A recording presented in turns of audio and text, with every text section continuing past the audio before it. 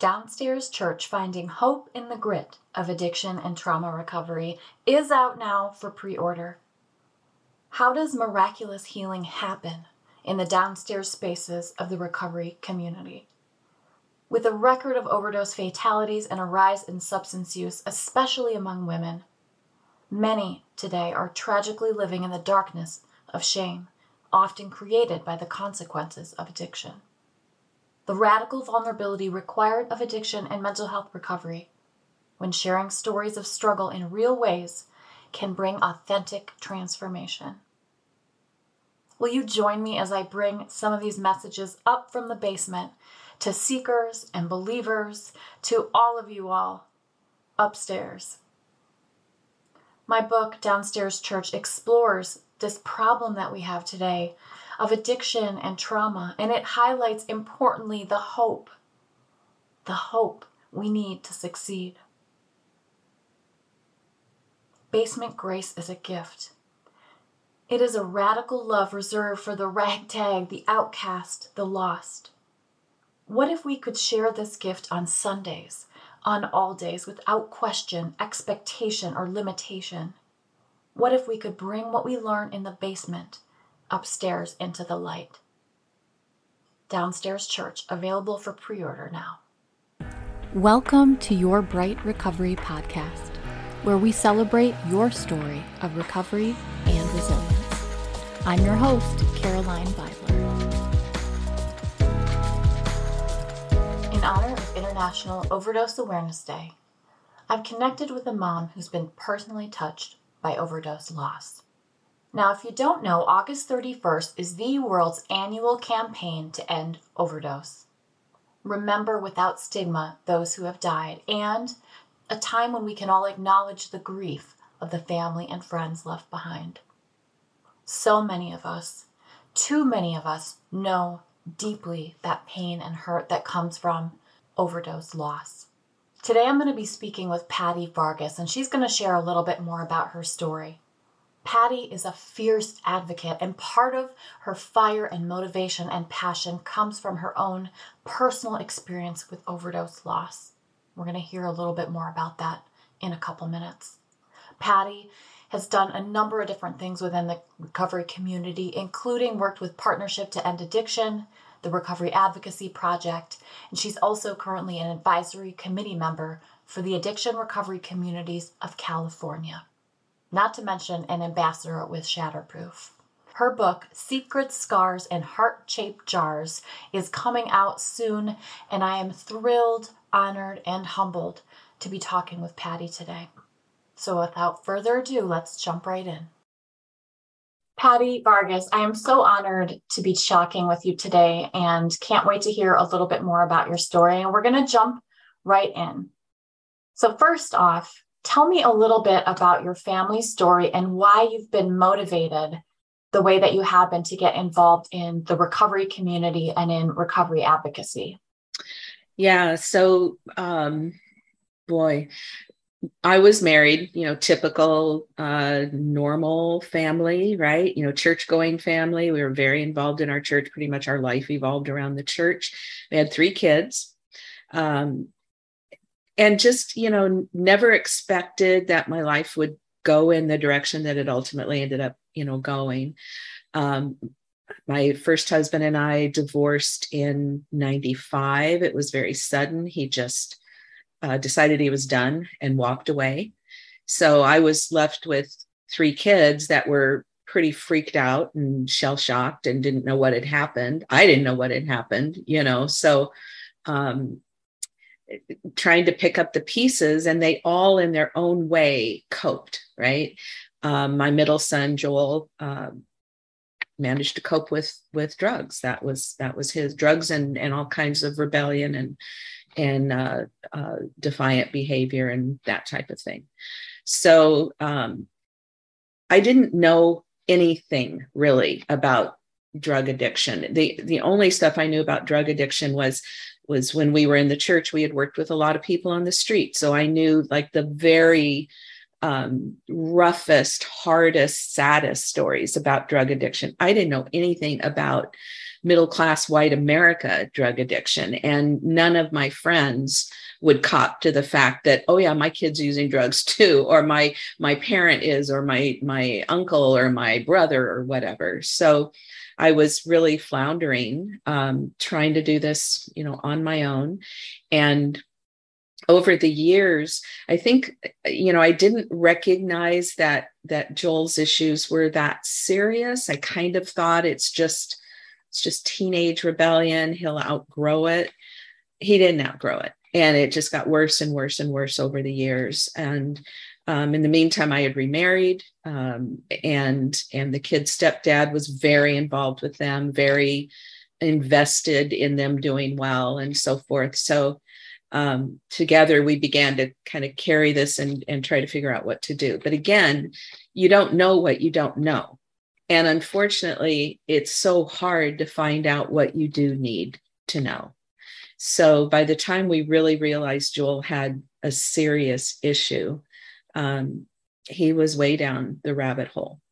Yeah, no, that's great. I know there's so much in terms of those layers of kind of past experiences and what you went through as an affected family member, and of walking through that with Joel, and also not knowing really at the time how much he was struggling. Can I ask, because I know there are so many parents, and I've heard from lots of parents out there saying, hey, my teenage daughter is struggling, my son's struggling, what do I do? What resources are out there? Was there anything at that time that was helpful for you in terms of resources and support? Did you know where to look? Did you connect in any type of way with support? Nope, nothing. I mean, when we finally decided that he needed to go to rehab, I mean, this was probably 10 years into his serious drug use, but he didn't always live with us. He was in and out of the house, so you don't see it happening, so much. But so when we finally decided he needed to go to rehab, it was like Google, rehab or drug rehab or what have you. And that was, probably 2008, 2009, somewhere like that. So of course, the ones that pop up are the ones that are very expensive and they have a lot of money and they can pay for search engine optimization. So they're the ones that rise up to the top of the list. And as a parent who's freaked out about what's happening here, he had come home from a 5-day meth bender, went to bed and didn't get up. And so he's laying in bed out. And I'm going up I'm checking his pulse. I'm trying to see if he's breathing. So I'm terrified. I finally call this place, and it happened to be one of those places that will send an interventionist. The minute they say yes, we'll bundle them up and take them to our program. And so all of that sounded great since I didn't know what to do. It was hugely expensive. And so in the middle of trying to figure out how am I going to pay for this, but I've got to save his life. So we'll figure that out, on the back end. So called them, assembled all the family, got his brother to come down from Northern California. We were in San Diego at the time, got his sister there, got a couple of his best friends, and the guy came in, we did the intervention, and Joel was away to his first rehab. We call it the gold-plated rehab. Yeah. And there are so many of those out there. Looking back now, though, and I know with your work, like with the Recovery Advocacy Project, Shatterproof, some of these other organizations, have you seen that shift? And maybe it's just a matter of, now you have this knowledge you didn't have before. But for parents who are struggling now, I guess, what would you tell them? First step, what should they do if their child is struggling? I do think it's changing. And I think that what's driven that is parents that just finally get pissed off that there's no help to be found. So we become advocates. I know that's what happened with after Joel died. I was like, something's got to change here. And I joined a group of very active, parents who were saying, we're going to make a difference here. So I do think that that's changing, but I think it's a ground roots a grassroots groundswell, if you will, of parents saying, and not just parents, but loved ones, other family members that say, this is what we have to do. We have to make resources available. People shouldn't be in such a desperate mindset like I was, that you'll grab at anything, that you don't know what to do. So the work that I do with Partnership to End Addiction, as a parent coach, the parents that I coach, the family members that I coach, they all say, oh my God, what would I do without this resource? And I always say, I know exactly what you would do without this resource. You would do what I did, which is fear driven and hunt and peck, just trying to find help. Mm-hmm. Well, I think it's a beautiful thing that despite, the horrible loss, and I just want to say, I'm so sorry. And I know you probably hear that a lot. I've worked in the field for quite some time before I became a mother, but now that I'm a mother, I feel like, I can't imagine that loss, but my heart breaks even more for women like you who've experienced it. And it is so beautiful. And I believe so courageous and brave when you can step out of that experience of loss. I mean, still obviously in it. I'm sure it doesn't go away, but saying, hey, I'm going to redeem this. I'm not okay with someone else experiencing this. I'm going to do what I can, honoring, Joel's memory, to be able to say, hey, like, what are some things that I can do to get involved in changing this for someone else? It is truly beautiful. And another question I had kind of related to that support piece, if the unimaginable does happen, like it happened to your family, what would you tell those parents? What type of support would you encourage them to reach out for and to find? I think it's really important to find some kind of support, find what works for you. So when Joel died,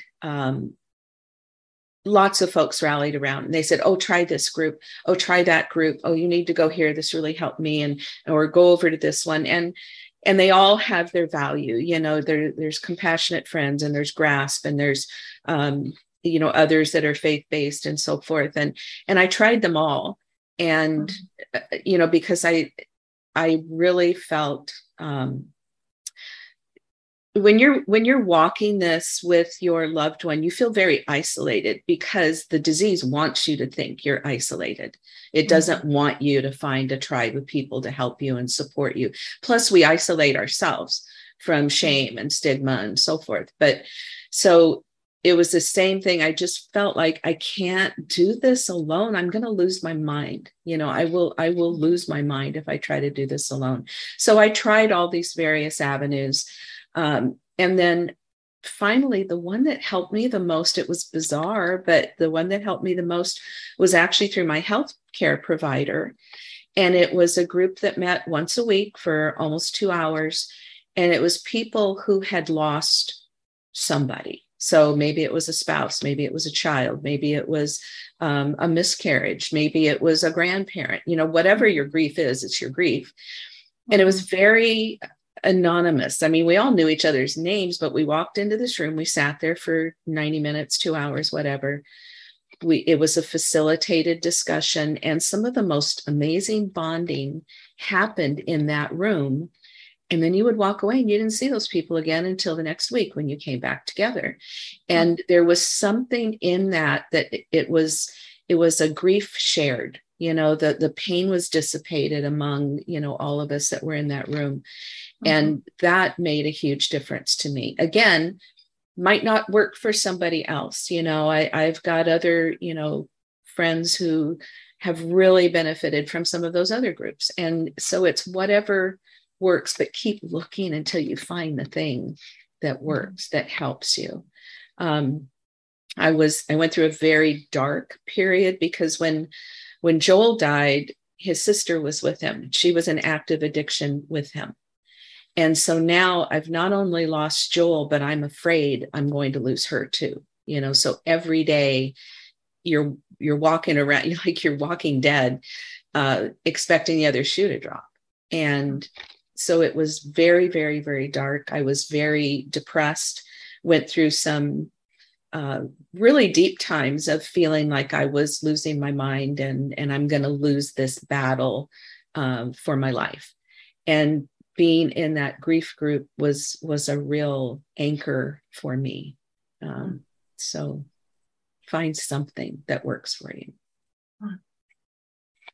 It's encouraging and hopeful to hear that there are options out there. And it sounds like, though, there are a lot of different options and different things might work, depending on what you need or who you connect with.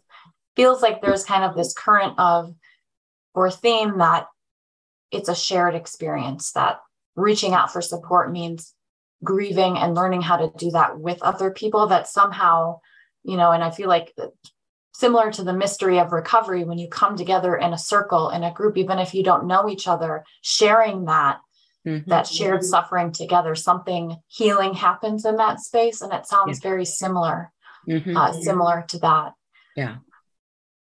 The other thing I was wondering about, you mentioned early on that you were really active in the church. Can I ask, and this is a really personal question, but can I ask what happened to your faith during that time?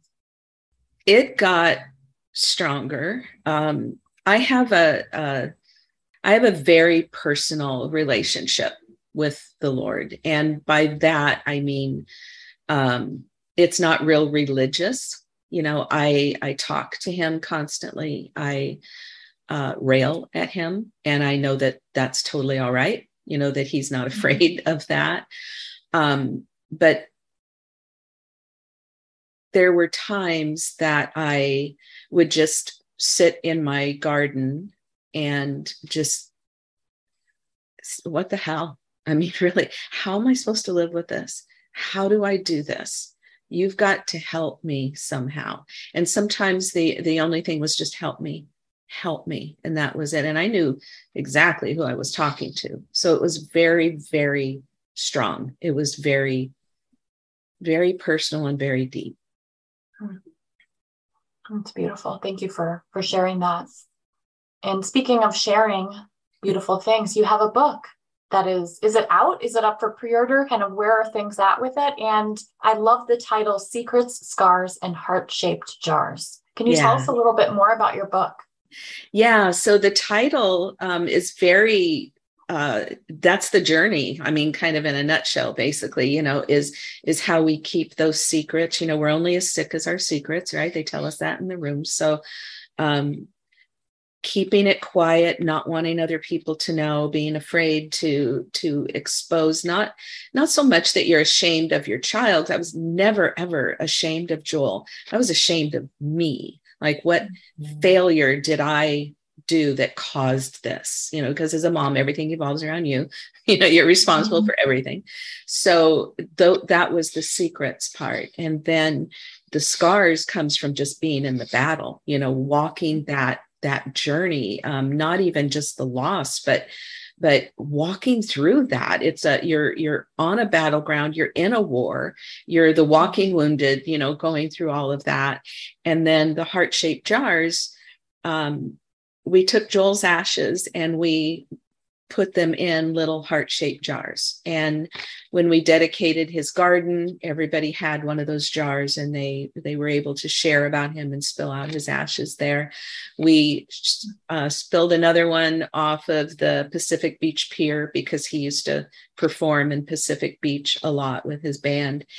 And then we all have one that we just keep, but it's a heart-shaped jar. So yeah. So the book is ready for pre-order right now, and you can find that on my website.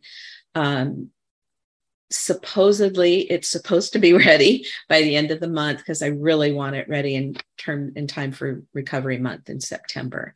So cover's been approved. It's off to the printer. Fingers crossed we've got it by September 1st. But if you pre-order now, I'll send an autographed copy of it to you. Okay, wonderful. Well, I'm definitely doing that. And I'll include links into the description of the podcast, how you can find Pattie's book. I can't thank you enough for talking today. I think we've connected on social media. It's always just such an incredible experience to connect more personally. I know Zoom is not, face-to-face having coffee, but in a sense, I feel that. And Right. I just feel your love for Joel and for your daughter, and just am so amazed. And, and I feel just grateful to God that he's placed this in your heart to do this and to share your story, because I know so many other people are going to benefit from it. Yeah. So, Thank you. mhm. When I think you asked how did I get into this, basically. And when Joel died, I mean, I have this really strong driving thing of being of service. Somehow I have to be of service in some way. And it's kind of been in all the work that I do and so forth, is somehow serving a need.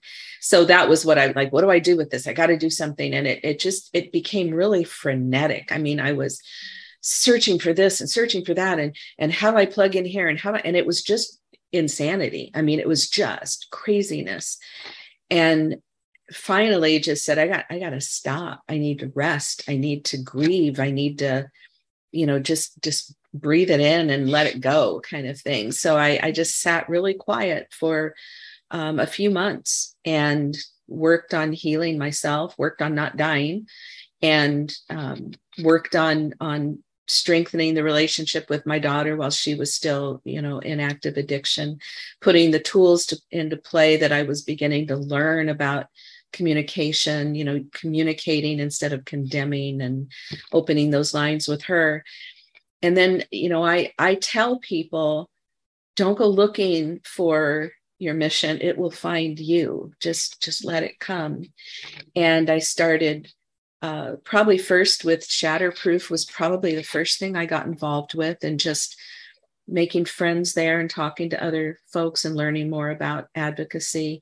And then started working with the Recovery Advocacy Project. It was brand new, getting in on the ground floor and trying to do something in California. And through RAP was what really fueled my passion for advocacy at the legislative level. I'm very political, so that really resonated with me. And then through RAP was how I found Partnership to End Addiction. And once I found that there were resources for families, I was like, sign me up. How do I get that word out to people? Because it's what I desperately needed, So my husband and I both went through the craft training to learn how to be parent coaches, and we started taking on cases, and that's incredibly rewarding to talk to a mom or a dad or a grandparent or a sibling that is saying, how do I help? What do I do? And even coming from a place of, well, we lost one of our battles and we won another one, is kind of refreshing to them, I guess. Everybody that coaches through partnership has been there, done that. We've all walked that, so we can walk with them through that journey. Mm-hmm. That's incredible. Thanks so much for listening. Remember, I've got some great free resources and tools to guide your recovery journey at brightstoryshine.com.